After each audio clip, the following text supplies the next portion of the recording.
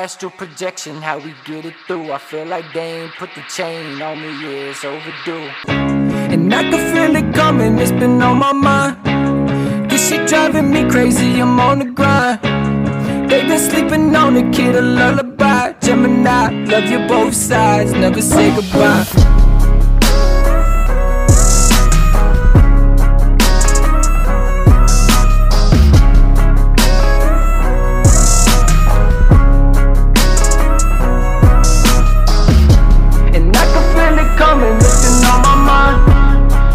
Driving me crazy, I'm on the grind.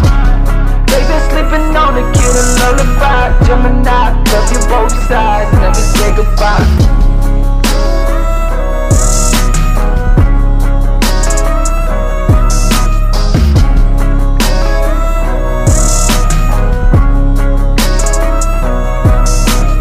Only time I miss when I think about you. Past permanent, you my mental tattoo. Stuck on you like glue, Mrs. Taboo. Only time I miss when I think about. Only time I miss when I think about you. Past permanent, you my mental tattoo. Stuck on you like glue, Mrs. Taboo. Only time I miss when I think about, yeah. And I can feel it coming, it's been on my mind. This shit driving me crazy, I'm on the grind. They been sleeping on the kid, a lullaby. Gemini, love you both sides, never say goodbye. And I can feel it coming, it's been on my mind. This shit driving me crazy, I'm on the grind. They been sleeping on the kid, a lullaby. Gemini, love you both sides, never say goodbye.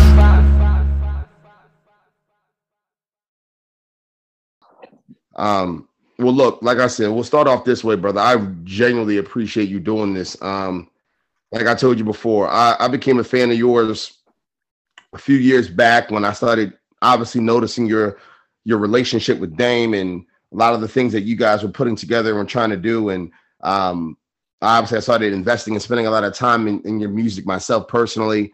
I think for me, I respect your music. I fuck with your music. I think for me, the thing that I connect with the most is, like I told you, your bravery, your honesty. You have very unique points of views on things, which is I think important in today's society. Everybody is very similar, right? And you probably see a lot of that in LA. Like people are very similar, very gimmicky, very again, yeah, they're very similar, like the same. So again, I appreciate you doing this. I'm a fan. I respect what you're doing. I respect what you're attempting to do. And I guess let's hop in, right? Man, thank you for that, brother. Thank you. Likewise, man. I respect the grind, man. Perfect. Well, let's do this. I think, I pride myself on doing different types of interviews, different types of conversations. Let's get, I guess, some of the most obvious questions out the way so we can really focus on directly you. As I told you before, that's always my goal. At some point, I promise you, I'm going to fly out to LA. We're going to do this live because I definitely want to like chop shit up with you and kind of get to know you in your own element. But first things first, you made a statement to me that I thought was interesting. You said that you had met or interacted with Kanye prior to Dame. How did that happen? Like my first kind of, I guess you would say, mentor, just like big homie kind of that introduced me to sort of like the music industry is a guy named Malik Youssef. And yeah, he introduced me to Kanye initially. And when that interaction happened, like what was the basis of the situation from your point of view? Like, was it like, number one, were you starstruck? Were you excited to like pick his brain? How did that interaction come about? Like, what was the context of that first meeting? Yeah,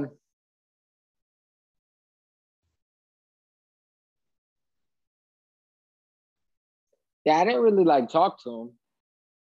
I just, I kind of just, I had produced something on Malik's album The album was called Kanye West and Malik Youssef Present Good Morning, Good Night. And it was one of the first like good music projects. And I produced a song on there. And it was featuring GLC and Really Though, who, you know, they were like longtime friends of Ye's and like on, you know, College Dropout and Late Registration, whatever. So them being featured on the song, it happened to be like one of Kanye's favorite songs off that project. So he just always would be like playing it when they were in Hawaii and stuff. And so Malik was like, yo, I want to bring you to the studio. And Malik was just like, yo, this is who produced it. That song you be playing all the time. And so I thought that was cool, especially at the time, because I was like, I just come out to LA and I was like, you know, I was young. So it was a cool like first moment. And so let me get this straight. So you produce and rap, or do you mainly rap now? Like at the time, was producing something that you really were trying to like hone in as a craft, or you mainly focus on rapping and producing on the side? Like how did that come about? Well, at that time, yeah, it was mainly producing only because I knew that was going to be a way to do things. Because, you know, when you say you're just a rapper or you're an artist, you're kind of like a liability in a lot of senses. You know, but when you can produce or you can help someone else, you become like an asset in that way. Because artists are needy. Artists need a lot of things, you know, and so a producer is someone like comes to your door and is like, yo, I heard you had a party last night. Well, I got a broom. I'm willing to clean up. You know, no one's going to like turn down the humble servant. So I always knew that producing was the way to come inside. How do you describe? Pause. Now, did you learn that pause first of all? Did you learn that pause from Dame, or was that pause something that's always been like in the DNA of your homies growing up? Well, I learned pause from Dame, but not knowing him, just as a fan. Like we all learned it from Dame. Facts. Just not, you know. Like, well, you know what's funny? Dame, I used to watch interviews where Dame would say that pause, I guess he created, but he was in New York. I remember watching that interview, and I grew up in Baltimore, so I don't know if you've ever been there, but we have a lot of people that say no homo. Right. So, and I heard that Cameron used to do the same thing. Right, but Cameron got it from Dame. Facts. But I think we need to be politically correct these days. There's nothing wrong with anyone being gay. Well, because that's not what that means, really. But what do you mean there's nothing wrong with people being gay?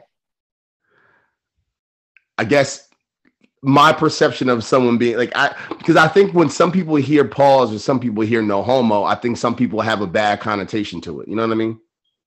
And I don't think that being gay is not, it's not right. Let's talk about that. Let's talk about it. That's like, hey, bro. Hey, you found the right one, bro. I'll talk about anything you want to talk about. Walk down this path for me. What do you mean it's not right? What are your thoughts? Well, I mean, as a Christian, I mean, and here's the thing, right? It's not to judge anybody because we're not allowed to judge. Of course. We can discern. We can have discernment on things that are right and wrong and things that are good and evil. Of course. And we can't, the reason why we can't judge is because we're all born into sin. Because we're born of the woman. So we're all born into sin and born into screwed up families. So none of us are better than the next. So it's not to pass judgment, but, you know, as a Christian and, you know, in scripture, it specifically says that there are specific things about homosexuality, but even if you take God out of the conversation, you know, it's just not natural. I mean, there's nothing that it benefits. You know, if you can't, the only reason why men and women should even have sex is only to procreate. You shouldn't just be having sex for, pleasure and enjoyment. You should only be having sex to have children. So if same sexes are having sex and they can't procreate, then they're only doing it out of, they're only doing it out of pleasure and lust, and that's wrong. It would be wrong even if a man and a woman were only having sex outside of marriage, or even this is a strong stance, but even inside of the marriage, if it's not to procreate, is what I believe. But I understand that that's a very, very, especially at this point in time, it's become so that's almost a radical statement, which is, to me, silly, but I understand, because we are of the world and we're not in the world. And Jesus let us know that we were going to become subjected to the world's ways, and the world's ways are not the Father's ways. Those are very strong statements, but I respect them, because I think, number one, everyone has a point of view that needs to be respected, and kind of connecting it to the title of this podcast, like Project, Legacy, Lifestyle, and Values. You just outlined some of your values, right? So I guess let me ask you this. Where did you, I was going to ask, how did you come up with, or where did you learn that? I don't want to ask that. I want to ask, where did you land on that perspective? And why does that perspective ring true for you? I think, and let me ask you this, because I think every time you come up with something that you believe in and that you stand by, I believe there always needs to be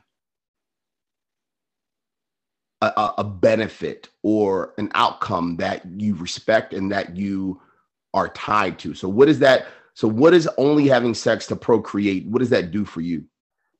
Well, I mean, again, and even to go back to the homosexuality thing, it's not that they can't overcome that. It's something to overcome. But the minute that we name and claim something, that's what the devil wants us to do, is name it and claim it, because then we become it and we identify with it. The worst thing to do is identify with things. So, the whole concept of even like gay pride is wrong, because you shouldn't be proud about nothing. Pride is one of the 7 deadly sins. Pride is too much ownership. You should just say pride, love, or whatever. But anytime you put, gay love, but which is also, an oxymoron and silly. But I'm just saying, the pride word in any instance is it's a sin. So and it's sin because it's pretending to play God, which is the only true sin. The only true sin is pretending to play God, and your heart being stone. No, go ahead. But I wanted to answer your question, because it's a good question, and the reason why we even have sex in the first place is because we've identified with our emotions, and we've identified with anger specifically. If you didn't have anger, you wouldn't even have sex. The anger is what awakens the other emotions, and then once you identify and believe in those other emotions, it's why we even have sex. It's why we get emotional about anything, because all emotions and all feelings are a lie. They're your ego. And you only identified with that because you were traumatized at a young age, mostly by your mother. Most people, specifically like young boys, traumatized by our mother, and we were turned away from our father. And we had the resentment towards our father the same as our mothers did. And they turned us away from our father the same way Eve turned Adam away from his father. And we took on the identity of that resentment, because we become what we hate. When we take on that identity, we think that that's us, but it's not us. Most people don't even know who they are. Because they've identified with a false imagination of themselves during the traumatization period when they were young. You're saying a lot here. Couple questions. And let's try to like lock in on like a singular perspective, because I'm very interested. how do you number one, how do you find who you are? And then number two, going back to your statement around anger being the original emotion that breeds other emotions as well as ego. Like talk to me about that anger and ego and other emotions. And then how do you find yourself? Because I think a lot of people give advice, right? Like you find yourself by going within. You find yourself by connecting your emotions to different experiences that you go through. You find yourself by interacting with so many other people and gaining context from their perspectives. How do you find yourself? And then talk to me about that ego and anger piece, and how does that all tie into, yeah, like this is interesting. I'm fucking fascinated right now. Keep going. Yeah, it's a great question. Well, the first thing you do is you go and forgive your parents. It's very important for us to go to the ones who traumatized us and forgive them. Scripture says, go to the person who hurt you and forgive them. Not to a therapist, not to a best friend, not to their sister's friend. Go directly to the person who hurt you and forgive them. And the minute that you forgive the person who traumatized you, God will forgive you. Because what happens is you take on the spirit of whoever traumatized you, because they took away your courage and they took away your identity. So when you began to hate them or resent them, you took on their identity. That's why it's so wicked to hate anyone, because the hate actually controls you. You actually are destroyed by the hate. It has nothing to do with the person anymore. You've now become that person because of the hatred. So going directly to your parents is the number one place, because that's where all the trauma starts.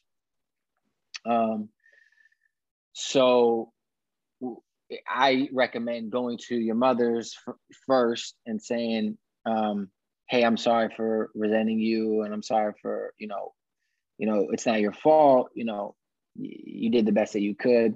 The same way Jesus, when he was on the cross, he said, forgive them, for they don't know what they do.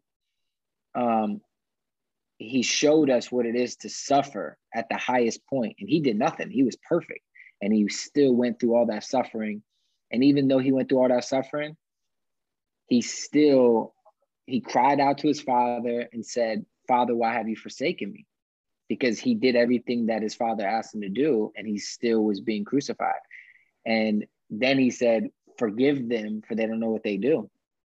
And that level of forgiveness is what we have to have with people, because if Jesus can go through it and he was perfect, we definitely can go through suffering, because we've all sinned. There's no one who hasn't sinned. So we have to go to that person and say, hey, same thing, forgive them, for they don't know what they do. It's not our mother's fault. Her mother did it to her, and her mother, so on and so forth. So it's a generational thing that's gone on since Adam and Eve. So it's not, you can't hold that against nobody. So I recommend doing that first. And then, if you can go to your father and say, hey, why didn't you protect me from her? That's powerful, because then you start to realize that your father most times ended up marrying his mother, because he never forgave his mother. So he ended up marrying his mother. And most men end up marrying their mother because they never stood up to their mother. So they're attracted to that spirit. And even if you are Black or you're white and you try to marry outside of it, it's not about a race thing. It's a spirit. So the spirit is, you're still going to be attracted to that spirit, because again, we kind of become what we hate kind of concept. So what if, yeah. No, this is good. And let me just say something here to try to make this an even more safe place.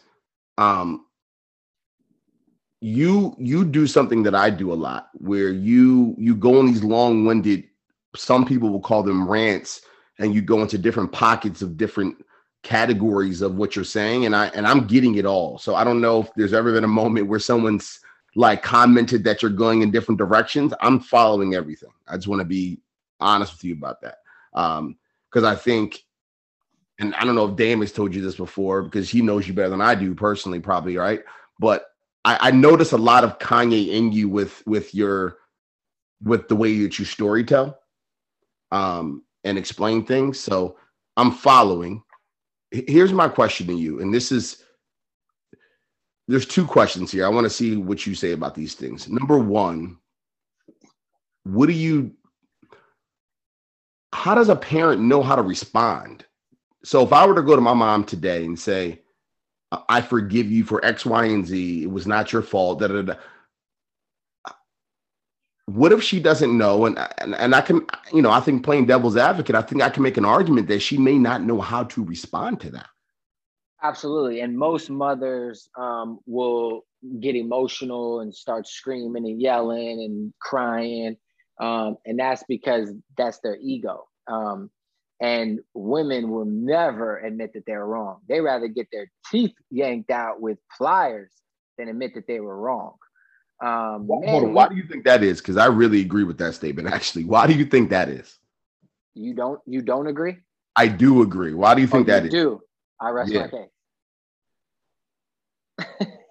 No, you rest your case. But why do you think that is? Or why do you think women have a very tough time, a very, very difficult time admitting they're wrong about something? Well, because they again, because of the Adam and Eve story, they have it real bad because they were the weaker vessel, and they did not come from God. They came from man. So they are subject to the serpent because of what Eve did. And we are subject to the woman because of what Adam did. So once men can overcome the woman, our only job is to help the woman overcome the serpent. But they have it real bad because they are bound directly to the serpent. And because they're the weaker vessel, that's why the serpent knew to get into her head, because the devil got into her thoughts, and Adam couldn't protect her against her own mind. And this is why we have to realize that all thoughts are lies all the time about everything. You've never had a true thought. All thoughts are lies about everything. Every single one of them is wicked. And Jesus even said, the minute you believe the thought, you've already committed the sin. Yeah. The thought itself is the sin. So if you believe the thought, and the minute that Eve believed the serpent, that became her God. The same way the minute Adam believed Eve and disobeyed his father, Eve became his God. So that's why we're all born from the woman, and we make women our God, because we make our mothers our God. And if we make our mother our God, we make all women our God, and we will suffer for that. God said, Adam, because you listen to the woman, you shall suffer. Right in Genesis, the first paragraph. So, and I understand, a lot of these things, people can feel however they want about it, but it ain't my point of view. It's God's. So, even people got to stop saying, well, this is my truth. This is my truth. Nah, this ain't my truth. This is God's truth. So you can have your truth, but you need to understand that it's Satan's truth. It's not, this ain't Hassan's ideology. This is what God said. So, it's not my truth. It's God. Let's switch gears for a second. Let me ask you this. And this is something, because I feel like you're someone that probably can give good advice or good perspective about things. Is that accurate? I'm sorry, say that. My bad. I said let me switch gears for a second. I'm assuming that you're someone that can give pretty decent advice and perspectives about things. Is that accurate? Yeah, but I also think that no man should teach you. So I encourage everyone to get to know themselves. I didn't really answer when you asked that. I encourage everyone to get to know themselves, and don't ever put no man over you, because Scripture says no man should teach you.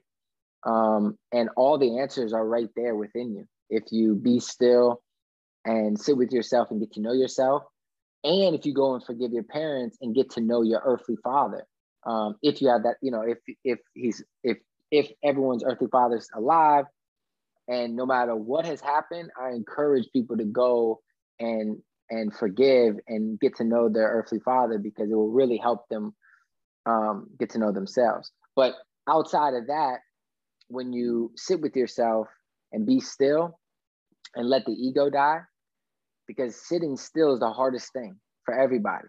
It's still hard for me. You know, after 10, 15 minutes, you want to reach for something. You want to reach for your phone, or you want to reach for something to make you feel good. And I understand it. And it's hard to overcome that ego, because it's literally dying. It's screaming out for it to stay alive. But you have to wait it out so it can suffocate. And then you get to see the true you, the real you. But the minute that you go reach for alcohol, or go reach for pot, or go have sex, or reach outside of yourself, you'll never be able to know what's within. So we have to stop going without and go within. But the minute we go without and reach for something, we feed the ego again, and it's wicked, because it's not you. It's not who you are. Even people who drink and you know, like I hear people say, well, my mama used to say that my dad was an alcoholic. You know, there's no such thing. That's not a real thing. We are not what we do. You know, and people aren't drinking because they're alcoholics. They're drinking because their heart is wicked, and their heart is stone. And they have hatred in their heart, and they have resentment and anger. And any man who has anger is a woman. That's a big statement. Hold on, we ain't gonna go down. Hold on. Let me switch gears for 1 second, because that last statement you just made was a very large statement. I want to get back to that, but hold on. Let me switch for a second here. Let me ask you this question. I'm gonna ask you one more question, and then we're gonna hop into the album, and then we'll jump back to this in a second. And just like how you came about rapping and all those good things, because I think you're more of an artist. I don't think you just rap, right? I think you make music.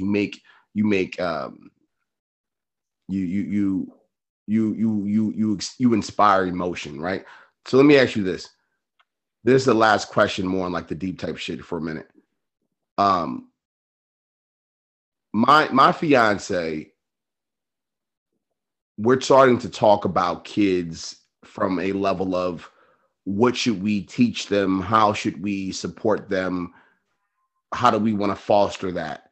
The number one thing for me that I just cannot stop thinking about is accountability.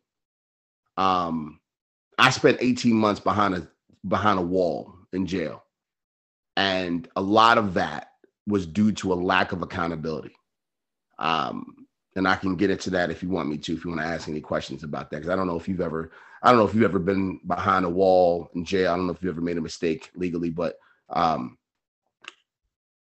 so accountability, I started to understand that during those 18 months, almost 2 years. And for me, anytime that I'm upset with a human being that I feel did something wrong to me or others, the second they show accountability, I literally feel it in my body. Any anger, any ego, any resentment, any whatever you want to think that is negative leaves my body, and I immediately tap into a place of empathy. How does that sit with you? How do you think about accountability, and how do you think about how I look at accountability, and how I want to teach my kid to have accountability, and how to understand accountability? What are your thoughts on all that? Man, well, that's awesome that you persevered through all that, and that's powerful. No, I haven't experienced anything, thank God, of anything like that. But yeah, I mean, accountability is very important. I mean, I consider myself a conservative, so I think that I have very conservative values, and I think I have very conservative, like, even when you think about like politically, I think that, yeah, I think people need to take accountability for, yeah, I'm definitely on board of accountability. I think things are a mess because we don't take accountability, and I think, you know, Democrats and everything, you know, but that's a whole other story. But Yeah, that's a yes, whole nother thing, right? but yes, I think it's very important to obviously teach accountability. But I think the best way to teach accountability, especially to your kids, would be to just be an example. You know, the kids, you know, it's almost like, what do they say? Geniuses are kids with good parents. And you know, when you think about it in that stance, it's like, you know, parents shouldn't be nice, they should be right. And if you think about it, all human beings shouldn't be nice, they should be right.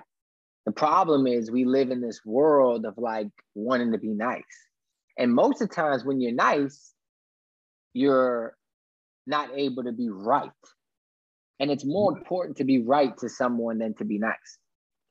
What is it? Isn't right subjective? Like, is right, like, can you objectively be right? Isn't right just because right is righteous.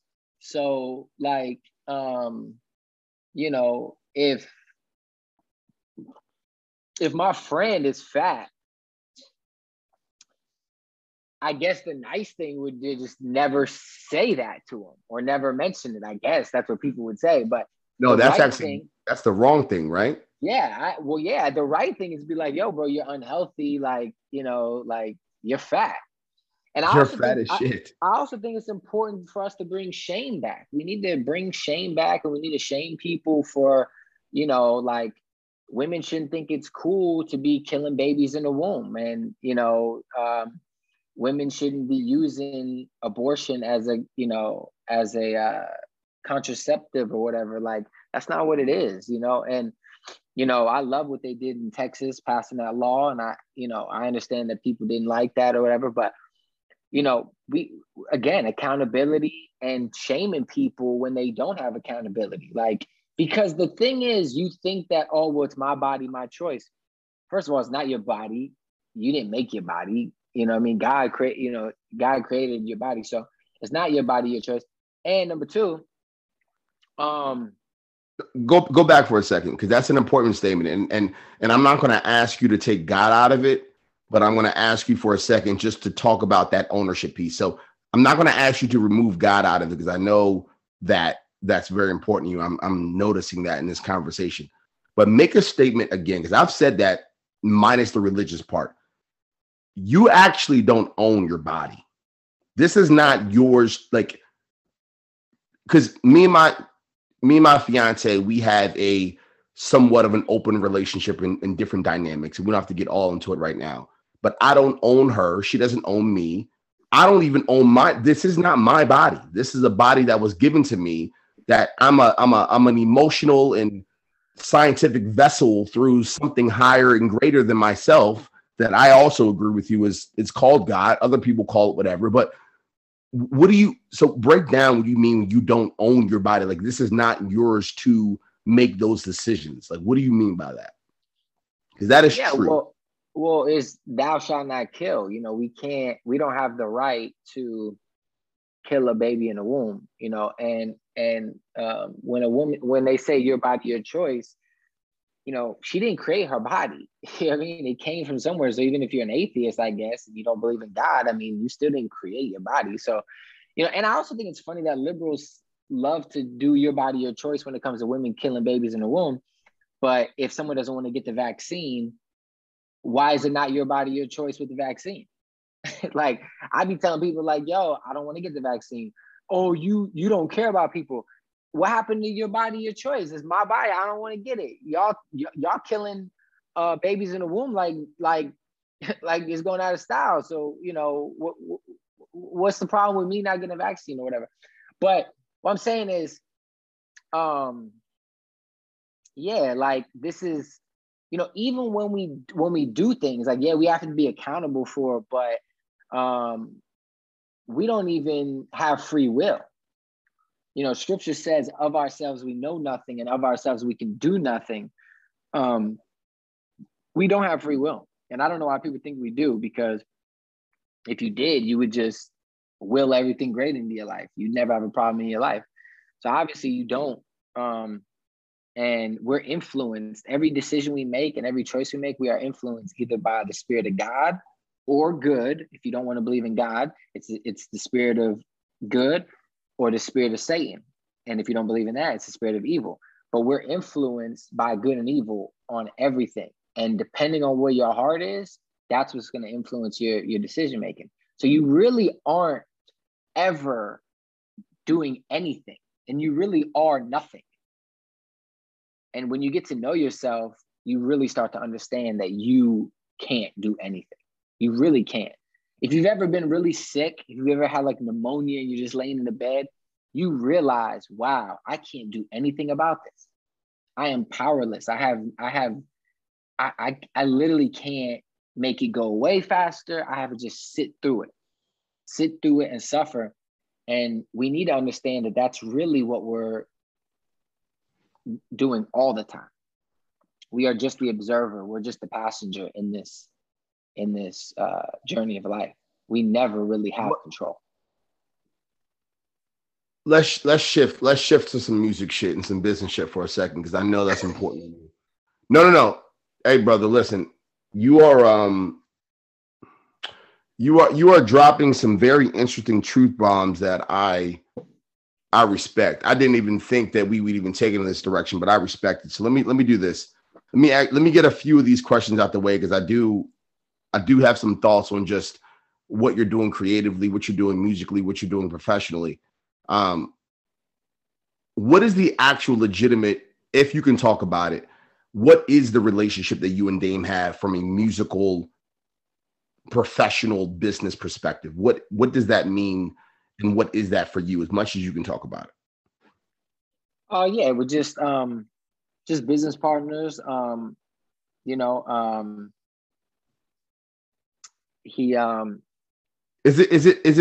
Is Blue Rock and Dame Dash Studios, is he kind of like in a situation where he is signing you, or is it more of a, like he always talks about, a mutual partnership where I mean, he's not big into signing. Yeah, he's not big into that concept, but yeah, he did.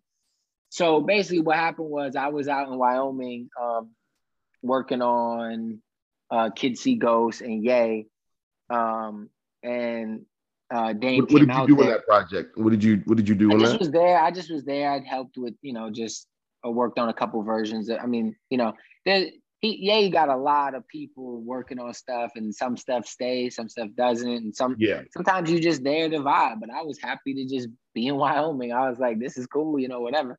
Yeah. So just was hanging out there, doing some drums and trying to add stuff to every song, during that 5-album release. But anyway, Dame came out there and was like, oh shit, you really out here working. And I was like, yeah. And he's like, yo, when you get back to LA, come through. I got a gallery and everything. And, so I went over there when we got back from Wyoming, and he was like, yo, like, you can use the studio, make beats or whatever. And then basically, long story short, I did an event there where I basically I sold beats as like a live beat auction. And because I was tired of emailing beats to people. So I was like, yo, I'm going to put on this like art installation where I'm going to play visuals, play beats. And then as the beat's playing, there was QR codes on the wall, and you could scan your phone on the QR code and place a bid on the beat in real time. That's dope. That's dope as shit. That's dope as shit. Thank you, man. Whoever placed the highest bid, I sent the beats directly to their phone, no email. So I did that, and it was like super successful. Oh, it was really good. It was really a lot of people came, and a lot of people he knew that he ain't seen in like 20 years came, and he was like, yo, how the fuck you know all these people? And I was like, I mean, I don't know, that just over the years of like going up to labels and like pitching beats and everything. How old are you? I just turned 30. Okay, so yeah, so we're in the same age. I'm about to be 31. Okay, keep going. Yeah. So, just over the years, just like, different people, John Monopoly and, Chet, all these people that was around Yay and the good music thing or whatever. So anyway, point was that was really, interesting event. And then I remember like the next day he was like, yo, like you should do that again, bro. That was like super like that was, and you know, for Dame to compliment you, it takes a lot because he don't like complimenting people like that. So he was like, yo, it kills me to say this, but bro, that shit was like really dope. And he was like, yo, you should do it again. I was like, nah, I don't really want to do it again. He's like, what do you want to do? And I was like, I want to put out my album. He was like, you got songs? And I was like, yeah. He was like, wait a minute, I thought you was just a producer. And I was like, nah, I got songs. I got an album. And he was like, so play it. So I played him the album, and he was like, yo, has Kanye heard this? And I was like, I be playing a little bit here and there, but I don't play too much because that's how you get kicked out, like, pushing your own agenda. I'm just there. Exactly. When I'm around, anytime I've ever been around, dude, I'm trying to just like, just observe, right? So anyway, Dame was like, yo, this shit is like, yo, this is actually like, this is dope. And he was like, yo, I'm gonna call Kanye right now. And he called Kanye and was like, yo, you need to come over here and listen to Hassan's album. And he came over and we filmed the whole thing of like me playing the album for him. And I was just like, yo, this is like some real Twilight Zone shit. Cause I'm like, it's crazy that Dame is like telling Kanye to listen to my album. Yep. Almost the same way he might have told Jay back in the day to listen to Kanye's album. Like, yo, you need to sit down and listen to this. Like, and I don't know how many people on this earth can actually film Kanye with Kanye's permission. Probably, other than Dame, I don't even know another person that can really probably do that. Probably less than 10 humans that have ever walked the earth.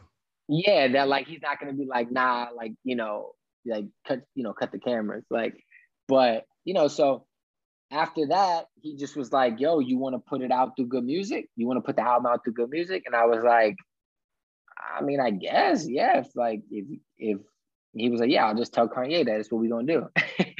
Dame. And I'm like gassed up, like, all right. But at the same time, I also knew kind of the dysfunction of Good Music, like now things are coming out like with Big Sean, all these people, like, but I had known about that kind of stuff for years, just being around for so many years with Malik and different people. I knew the dysfunction. So I was excited. They had a strong run though. Good Music had a really strong run of not only putting out great projects, but I mean, people don't even know, like, do you remember like how 2 Chainz was kind of affiliated with Good Music for a second? Yeah, but all that was fake though. He never actually was signed to Good Music. No. He was, a lot of it was really like, Smoke and Mirrors. Yeah, because he signed to Def Jam, and Def Jam owns Good Music. So Def Jam was like, well, this is just a smart way for us to roll out our new artist who signed to Def Jam. And Ye was rocking with him. So it just was a good idea, but it wasn't actually on. Just like Travis. Travis never was signed to Good Music. But anyway, the point is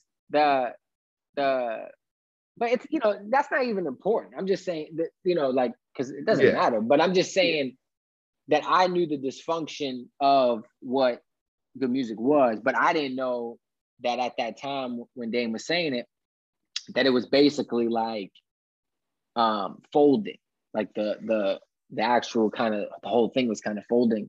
So for whatever reason, Dame was like, yo, I'm tired of waiting on that. Let's just put it out directly through Def Jam. So we went and had a meeting with 2-0 from the interns who, I don't know what his position is at Def Jam, but he's something. And I don't want that to seem like disrespect, because that's my guy, but I literally just don't know what the title No, you're good. But I'm just saying if he hears it. And he was like, yo, whatever you want to do, Dame, like if you want to do a label deal, we'll put it out, we'll put out the album. And then there was like a couple of, so like everybody was like, yeah, let's do it.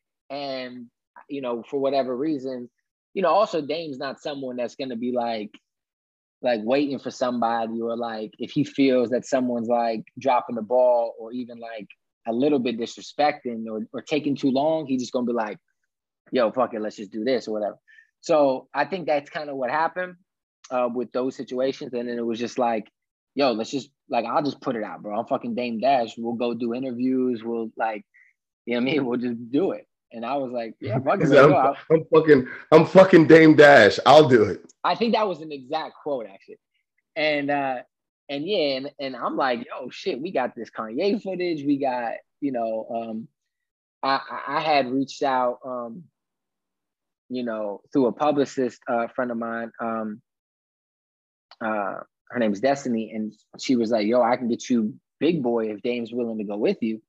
So that's kind of how the Big Boy interview happened. I asked Dame obviously to come with me because I wouldn't have been able to, you know. So, you know, so there was a lot of cool moments that we just tried to put together and was like, you know what, like, let's just go ahead. So he was super supportive and everything. And, you know, and still is, you know, like, obviously we put out that first project, which is called Mesopotamia, which the first song was Sand Nigga, which was pretty controversial and kind of caused a little bit of disruption and waves amongst even people who were close to me. But that was actually the record Kanye said he wanted to get on. And that's on footage. I have footage of that of him saying he wanted to be on it when I was playing it for him. But yeah, so that was controversial. And yeah, so then after that whole kind of rollout and doing the interviews and stuff, then obviously the Chinese virus came and everything. But through that, you know, I started working on the second album, which we're about to put out now around that time. And then I also started working on a TV show pilot, which is, you know, it's sort of like my version of Entourage. And Can I play a small character? Of course, absolutely, yeah, absolutely. What can I play? I mean, can I play like an Ari type role? Well, Dame is supposed to be playing facts, that kind of character, but facts. But the first episode is very like, you know, it's the first episode, so we're supposed to be airing it on Fox Soul because Dame just did a partnership with them, and so we're right out the gates, you know, with the Fox Soul thing, which is kind of crazy because I've never shot any sort of TV thing. So for this to be like the first thing and we're going straight to, you know, that kind of distribution, it's like, it's, you know, it's kind of interesting. But and let me comment on that real quick. Is like, as I told you, like in my real life, like, you know, people on this podcast know me as Isaac Jones. It's like my alias. But in my real life, you know, I told you, like, I'm a businessman. I've run a few brands, got a team, and do some different things. From afar, and you don't have to speak on his business directly, but from afar, I think that Fox Soul deal was a good deal. From afar, I don't know the details. I don't know anything, but I think this is what I was noticing. Dame Dash as an influencer and what he's able to do in the world of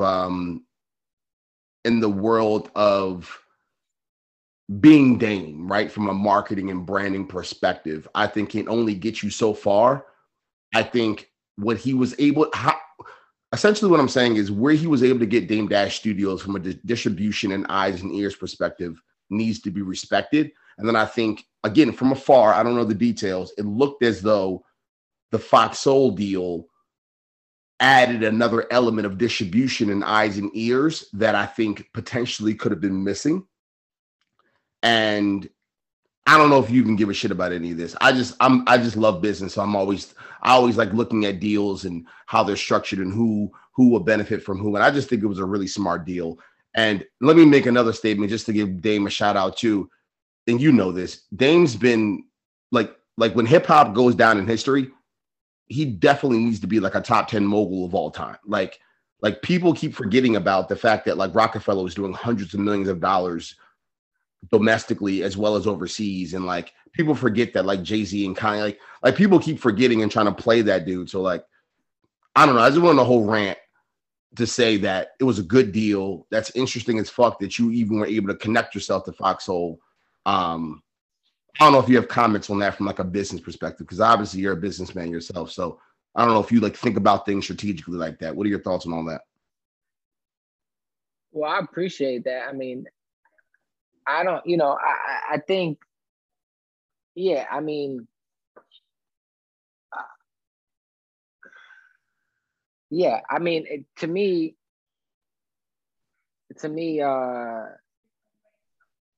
I think it was always his plan, and I think the plan's starting to unfold itself. But I think he's been working on this plan for 10 plus years. The same way back in 99 or 2000 when he was talking about artists owning their masters and not being signed to corporations, he seemed crazy. And, people wanted to try to ostracize him or blackball him for saying that kind of stuff. And now 20 years later, that's the coolest thing in the world to say that all those things, back then it seemed crazy. And now it's like a norm, or at least the popular cool thing to say. So I think the same way that he was, kind of seeing the future back then, I think 10 years ago, he started this crusade on like the content game. And I think he's been collecting content for the past 10 plus years. Well, more, I mean, because he's been filming stuff since the Rockefeller days. But I think the past 10 years, he really, with the whole, that whole thing he had with Chike and Kuti, Creative Control, I think it was called. That was Dame and Kuti did that.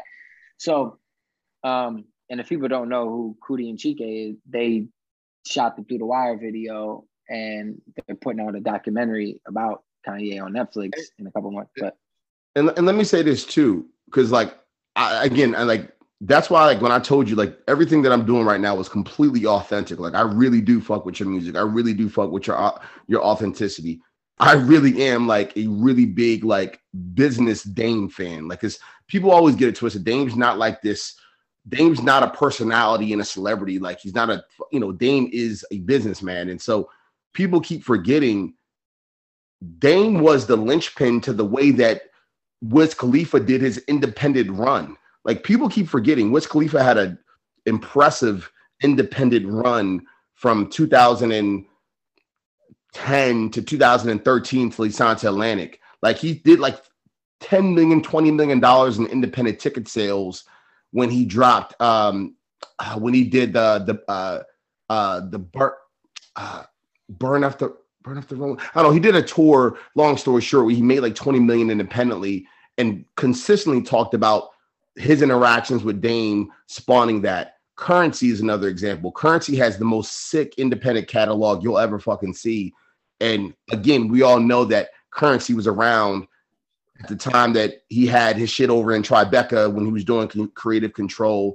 Big Crit, another example. Smoke Dizza, another example. The list can go on and on from the folks that like were like a lineage of that mindset. Because and I'll stop ranting myself, because again, like, just like you care about like a lot of the religious things and how you feel, like I go on these long-winded rants about business because like it's such an important for me, like independence and understanding how to have the bravery around that, but also how to structure and architect the deals is something that needs to be respected. And you can, I mean, let's also not get this twisted. Let's not pretend that Jay-Z, the most independent motherfucker that we all know, let's not act like behind the scenes, Jay-Z was just a rapper that I'm pretty sure understood business from the original Dame Dash mental model of how he looked at the world of business. So stop playing with my boy is what I'm saying. 100%. Yeah, absolutely. And I think that, the people that play with him are the people that are, at jeopardy of being exposed by the stuff that he's saying. I don't think anyone who, like, I even think that narrative, which I know you're saying it from like a positive way that we don't need to, but I even think the narrative of us saying that people need to stop needs to stop, because yeah, that's true. At the end of the day, like, Jay-Z just got inducted in the Hall of Fame and he had to shout out Dame Dash. He had to. There was no other choice. And Kanye just did that Drink Champs interview, and probably the biggest interview of the year, and shouted out Dame Dash. So it's like the people who matter, and especially matter to the culture and to us, you know, like I think he do get his you know, his props and his. But I get what you're saying. I mean, I know it's from a positive standpoint, but I'm just saying, like, I think that, you know, and whatever, and even the people who hate, honestly, you know, to keep it 100, you know, in life, not just for Dame, but for anyone, for me, for you, for anyone, you know, people who give you props and people who diss you, they're both imposters. Break that down. It's all because both of them are either feeding or attacking the ego. So it's not real. Keep going. We shouldn't have any sort of expectations or feelings about ourselves or about other people. The only way we get let down in life is because we have expectations on people that they don't even know that you have the expectations. It's all in your mind. You make an expectation about somebody, they don't even know about it. They do something you don't like, and now all of a sudden you don't like them no more. And they don't know any of this exists. It's all in your mind. Do you think made it all up. Do you think communication can change that and fix that? Communication is important, but even communication still shouldn't allow you to have expectations of someone or ever put someone on a pedestal. You know, like, you know, the minute you put someone on a pedestal and they do something that you don't agree with, now, you know, now people just start going crazy. That's what they did to Ye. You know, everyone loved him when he was saying George Bush don't care about Black people, or when he, you know, went up and stood up for Beyonce or whatever. But the minute that he want to say that he likes President Trump, now all of a sudden people hate him because you put him on a pedestal and you know, he's just a person like you. You know, he's not any better, you know, or any worse. And the minute that you have this idea of someone in your head and they do something that you don't like, you're almost like, how could you do that to me? And they don't even know you. They don't, you want them to live by a thought in your head of them. That is insanity. That is like, that would be like, you might as well just take the bridge now. People aren't brave enough to have their own independent opinions and not judge, right? Only because they don't know themselves. So they're believing in all these, they're believing in the imagination, and the imagination is wicked. Nothing good comes from the imagination. It is wicked. And it tells you, it feeds your ego. So anyone who has anxiety or they say, oh, I'm shy, there's no such thing as any of that. No one is shy. No one has anxiety. No one's depressed. None of that exists. It's all your ego. Tie your ego to fear and anxiety for a second. Well, fear and anxiety doesn't exist. It's only, the only reason why you have fear and anxiety is because you have hatred in your heart. You have hatred, resentment, and anger, and that's what causes the fear and anxiety. And it's very, very, it's not natural for a man to have, like, when men are like, oh, I'm depressed or I have a mental illness, there's no such thing. No such thing. All mental illness and all depression and anxiety, it's a spirit that made a home in you, and mostly from your mother. You took on your mother's identity. And now as a grown man, you know something is wrong because you're like, something's wrong. I know I'm not supposed to be this way. And you're not, because you're a man and you have the identity of a woman. So it literally drives you crazy. And people rather commit suicide than sit with themselves and let that ego die, or go and forgive so that they can find their identity. But wouldn't you, is perception reality? Because a lot of what I'm hearing is like the way that you're perceiving things that you may have got from your mother. Like, is perception reality for you? No, it's not. I'm not saying it's for me. I'm saying any man who's walking around with anger or is emotional, they are their mother. No doubt about it. That's a fact. What would you have you ever had a debate with a woman about this? Absolutely. And give me the women's point of view on this. So step outside of your shell for a second and give me a 30-second narrative of what a woman would say. Well, I mean, all women, I mean, aren't a monolith. So I don't know. I've had conversations with women who, you know, I don't know. I mean, there's been all different kinds of conversations with women about it, and there's been different responses. You know, I think that obviously, depending on what a woman's relationship is with their father, and that has a lot to do with how they interact with men in their adult life. So, I mean, that could be a whole different response than someone who, you know, you think about like Jewish families or Amish families where, you know, a woman goes straight from their father, being raised by their father, and going straight to their husband. And they've never spent any time really, you know, not having some sort of like guidance or leadership. So I would expect, and again, you shouldn't have any expectations, but I would expect probably a different response from that person, that woman, from another woman.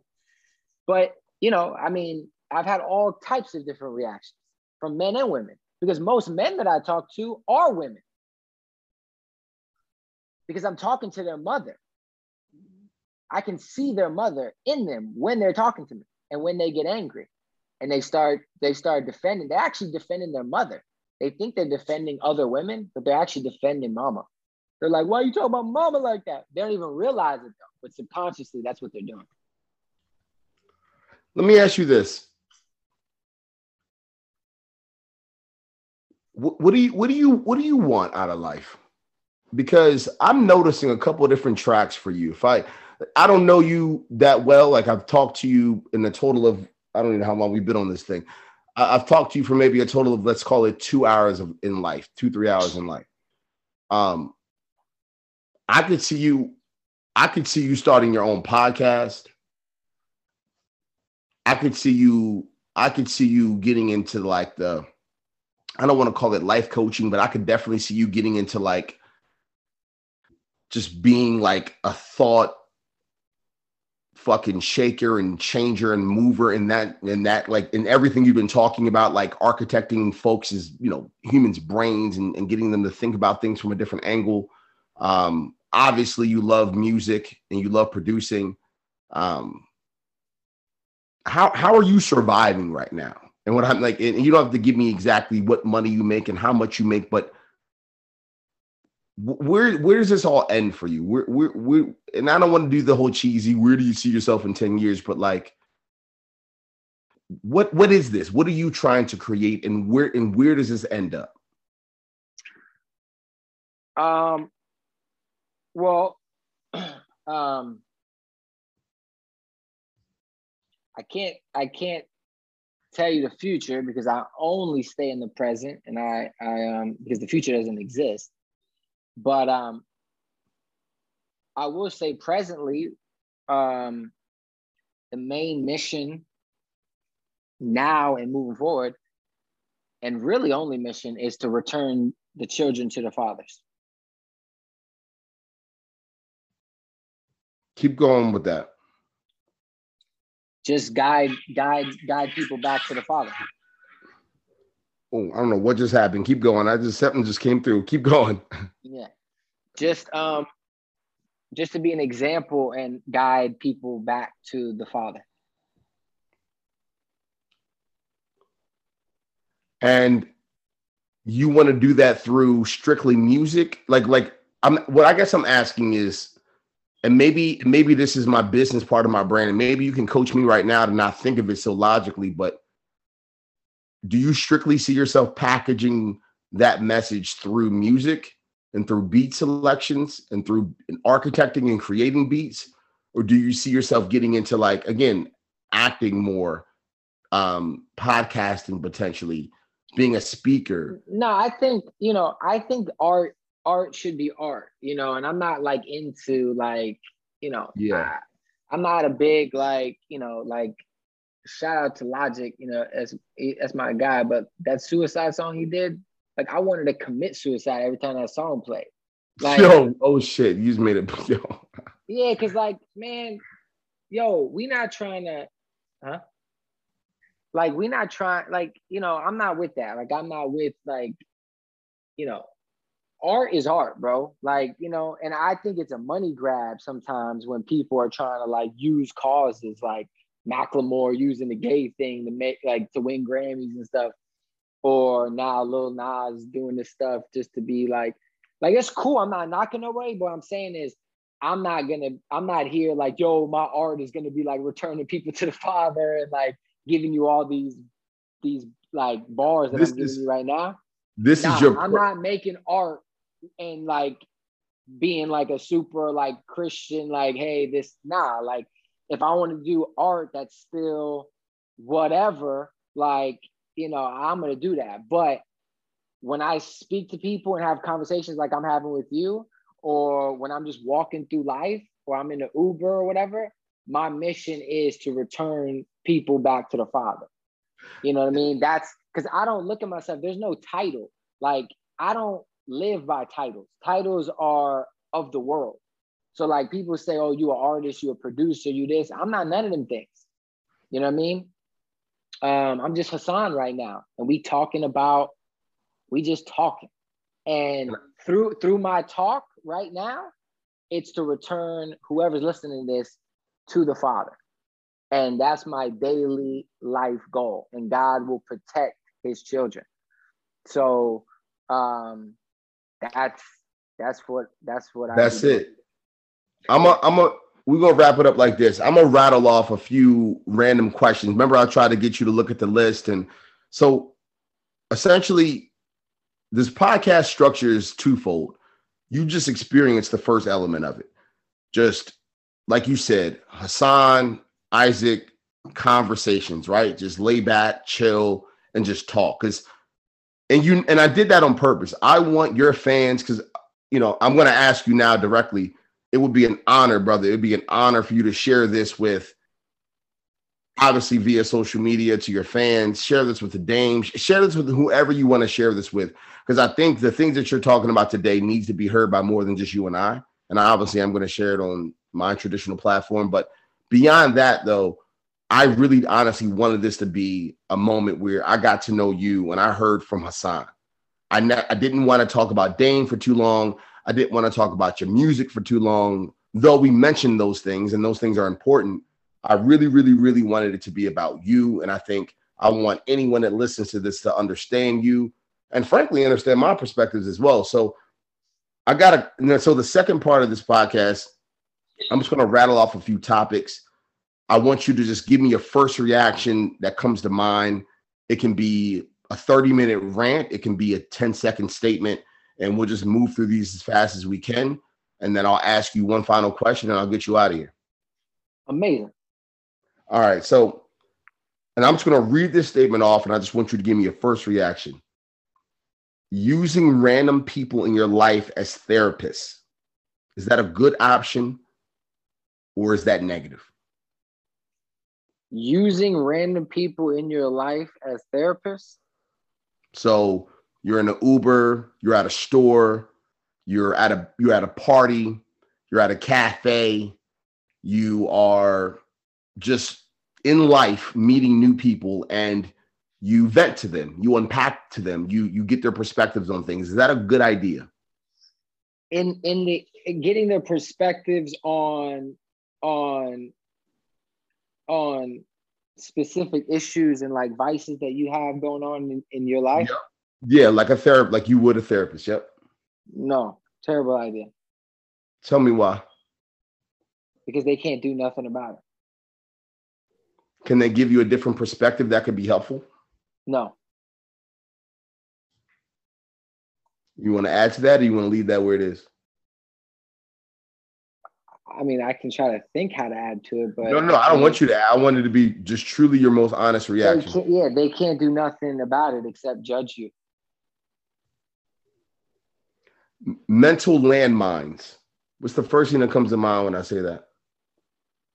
I mean, it's a very cool combination of words. Is there anything else that mean like is there any meaning that's connected to that? If you were to Well, yeah, I would just say a mental landmine is a thought. All thoughts are mental landmines. And the minute you believe in one of them, you will explode. what's your definition of progress?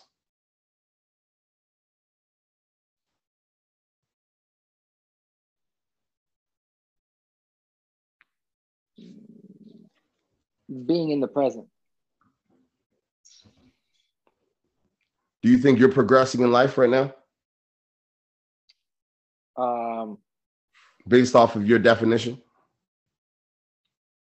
Yes, because this is what is in front of me at the moment.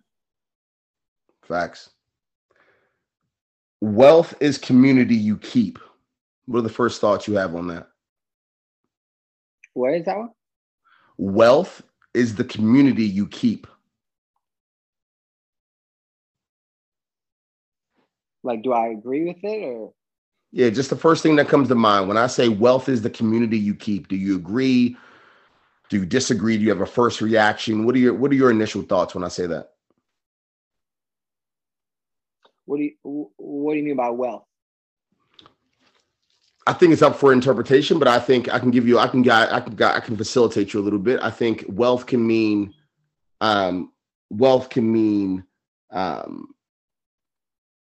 finances. Wealth can mean knowledge. Wealth can mean experiences. Wealth can mean learning. So yeah, wealth is the community you keep. Is there anything that comes to mind?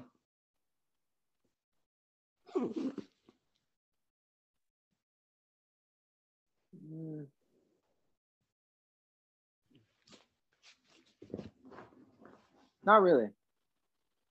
Didn't have to. Yeah, that's okay. If you had to write a book on how to be an adult, what would the first few chapters be titled, and what would just be the summary of the first few chapters? Like, how would you start the book out? Get a job. That'd be the first chapter. Get a fucking job. Yeah. And why is that?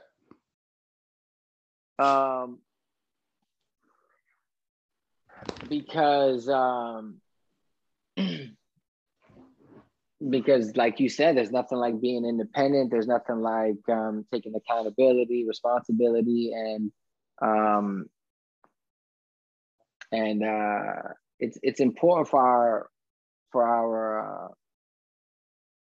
it's good for a person's character, and a person's self-esteem. I mean, nobody wants, again, I'm gonna just touch on the Democrats. I'm not gonna actually say nothing, but I'm gonna just say, the Democrats kill people by destroying their self-esteem and their self-worth, by trying to give stuff to people.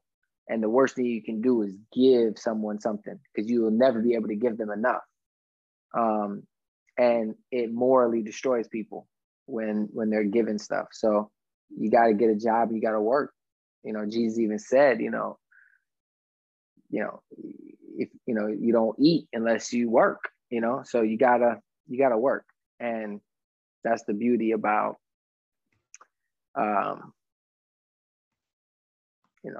just America, is that we're given the opportunity to not only work, but then one day employ other people and give other people work. And that's what gives you true identity. That's what gives you true individuality, when you are truly yourself, and then you can help in that way. So I think that get a job and forgive your parents. Once you forgive your parents, you'll do all the other stuff. The only reason why people don't do the other stuff is because they got anger and they have hate. So once you go forgive your parents, you won't have no more hate and anger, and then you'll go do the right stuff, because you'll be able to see it. You won't be able to not see it anymore. And all we have to do is become aware. But when we're in that fallen area of not seeing, that's why we do everything wrong, because we're not aware. We can't see. We're in the darkness. So once you forgive and your heart turns from stone to love, you're in the light. You can see everything. And the first thing you're going to see is get a job. I'm going to ask you the last two here. All humanity, and the problems they face stems from a man's inability to sit quietly in a room alone. It's the first thing that comes to mind when I say that. I agree.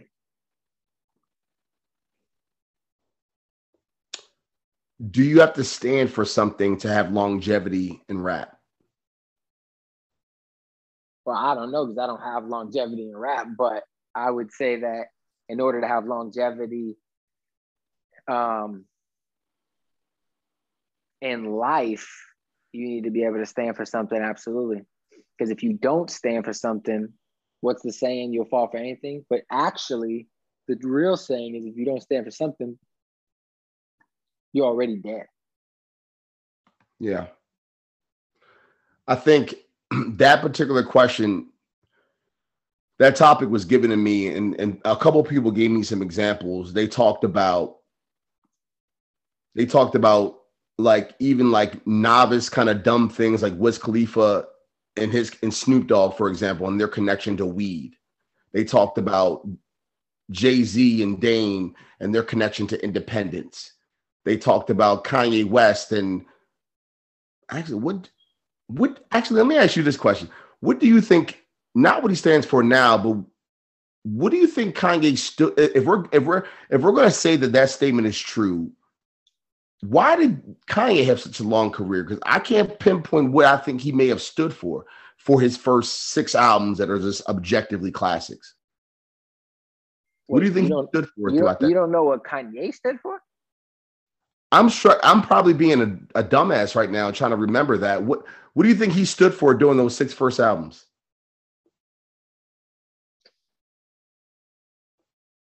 Well, the reason why Kanye's had longevity and what he stood for, I mean, it's the same. It's the same answer. What's that?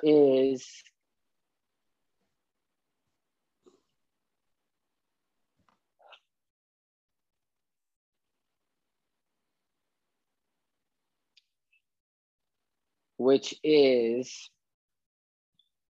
you thinking? No, I'm not. I want to explain this long story, but I really don't want to explain it. So I'm trying to figure out a way. You want to try to figure out a quick way of saying it, but with the same impact of what that story would be. What's the punchline of it? Well, I'll just say the story. So Jesus came riding into town on a donkey, and Palm Sunday, if you're familiar with Palm Sunday, when they were waving the palms and they were like, Jesus, you've come to destroy the Romans and the government. You have come, our Savior, to overthrow and destroy the government. And Jesus started crying when he was on the donkey. And he looked at them and said, why would y'all think that I'm here to throw fire and brimstone? All I've ever done was heal. All I've ever done was love. All I've ever done was the opposite of destruction. And he cried because he realized the people that he came for didn't get it. They just didn't get it. They were so used to the old way of eye for an eye, tooth for a tooth, and the Old Testament of, oh, this bad person now is going to get overthrown by this person. And Jesus was trying to tell them, no, I'm not doing eye for an eye. I'm not doing tooth for a tooth. I'm here to show love. And the reason why I say that is because in an era of hip hop music that was all about gangster violence and gangster rap and the height of 50 Cent, literally wearing a bulletproof vest on the album cover and shooting people and, you know, the height of gangster rap, here comes somebody who all they did was talk about love. And he came at a time when it changed an entire generation of people who didn't identify with being a gangster or shooting people, or, you know, and thank God, because think about how many great rappers we've gotten since that we would have never got if it wasn't for Dame saying, yo, I think the kid in the pink polo has a point of view. And thank God he did, because now we have Drake and we have facts, J. Cole, and we have Kendrick, and we have, you know, whoever, you know what I mean? So he stood for bravery. He stood for authenticity. He stood for individuality. He stood for honesty. He stood for vulnerability. What the fuck was I talking about, Hassan? How the fuck did I not know that? But all those things you just said really are just love. It's all just love. It's all perfect love. Because perfect love is not an emotion or a feeling. It's a state of being. Human beings don't have love.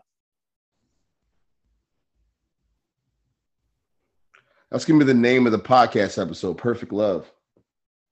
Perfect love is what we get once we return to the Father. And once we have perfect love, all those things are your nature, because your nature is love now. God is love. Your nature is love, but love's not a feeling.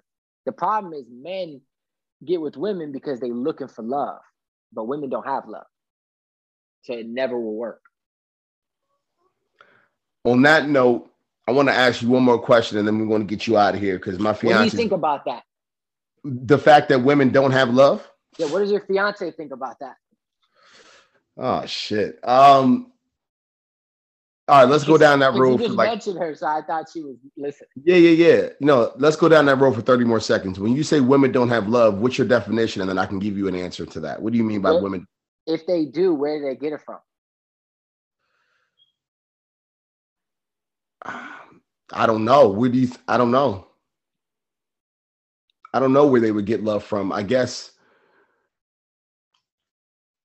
I mean, God loved us, right? First. So I think maybe all humans have the ability to love because we were loved first. Have you ever met a woman that had love? That had love for me? No, just had love. What does having love look like? I'm just asking you. I would have to say,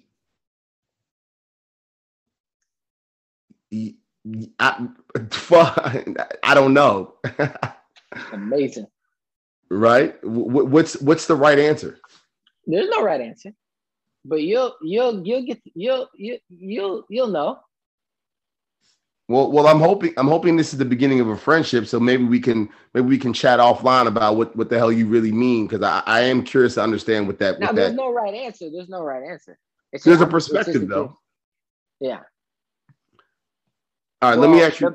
My perspective is that men got to stop seeking love from women, and they need to give love to the woman.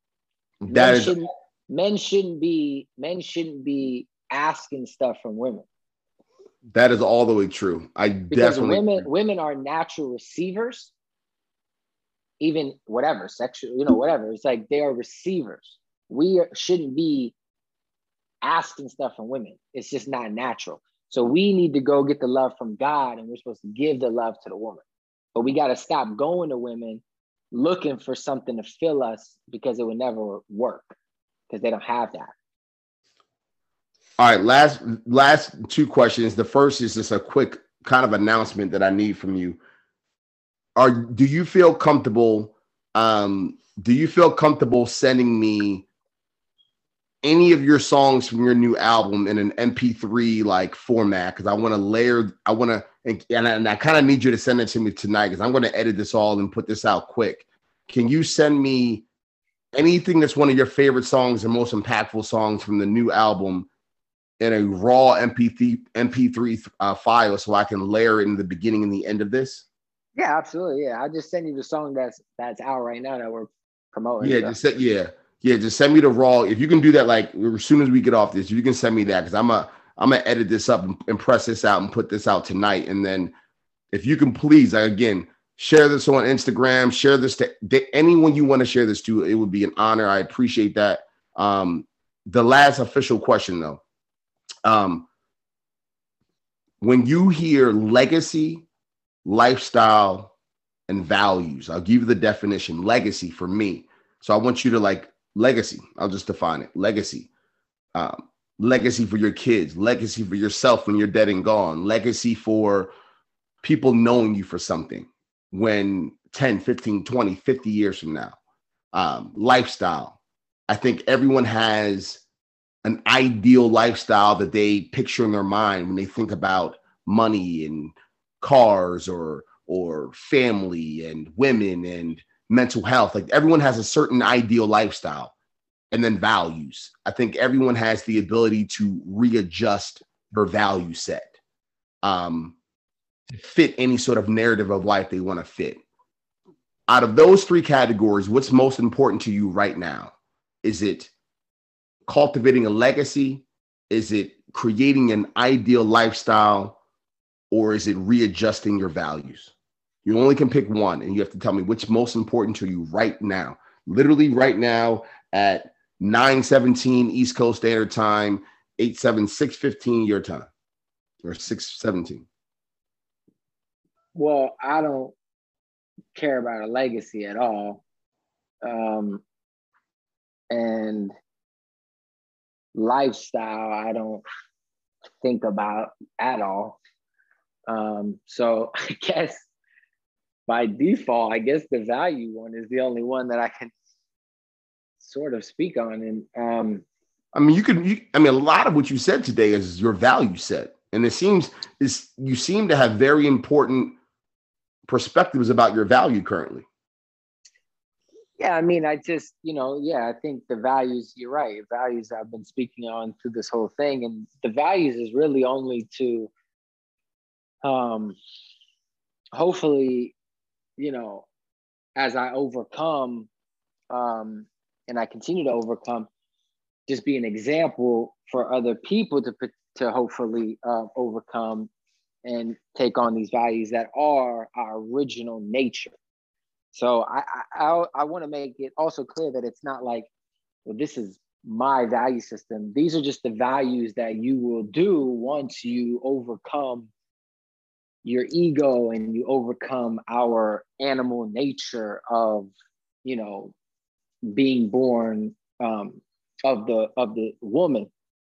But once we're born of the father, our spirit changes, and by default, your value system will just change. You'll just, like I said about when you go and forgive, you're automatically just gonna be like, I need to go get a job. I need to go do it. You'll know exactly what's right and wrong once the anger is gone from you. The problem with anger is it distorts our clarity. We can't see when we're angry or emotional. That's why all emotions and feelings are wicked. I tell people all the time who are very independent CEOs, moguls. I'm like, do you like being controlled? And they say, no, of course not. I say, then why do you believe in your feelings and your emotions? Because they control you every day, consciously or subconsciously. So it's funny to me that people who think that they're very independent are so emotional because they're actually controlled the most. So basically just, returning to that and overcoming anger and all those things, by default, your value system will just be right. Like once you are a true believer of God, it's impossible to be a Democrat. That's we're gonna no, don't say it. Once you return to God and you'll just start doing the right thing. Don't say another thing. That statement you made at the very end was classic. Just nothing else to say. That was a mic drop. So listen, I appreciate you, brother. I hope that we can continue this friendship. Do me a favor, brother, because I know you're busy and sometimes I don't hear from you. Send me that file like immediately, brother, so I can get this pressed up. I'm gonna send you the link of the episode when it's fully done and edited and all that good stuff.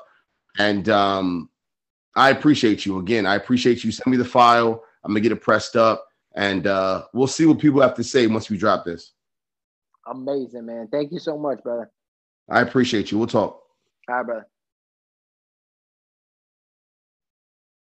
Astral projection, how we get it through. I feel like they ain't put the chain on me, yeah, it's overdue. And I can feel it coming, it's been on my mind. This shit driving me crazy, I'm on the grind. They been sleeping on the kid, a lullaby. Gemini, love you both sides, never say goodbye.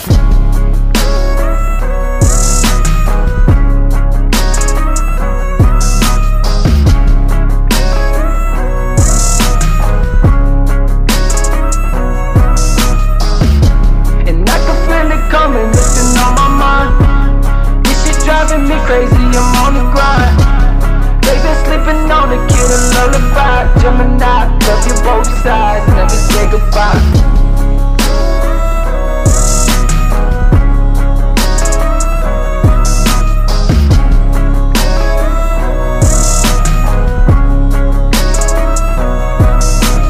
Only time I miss when I think about you.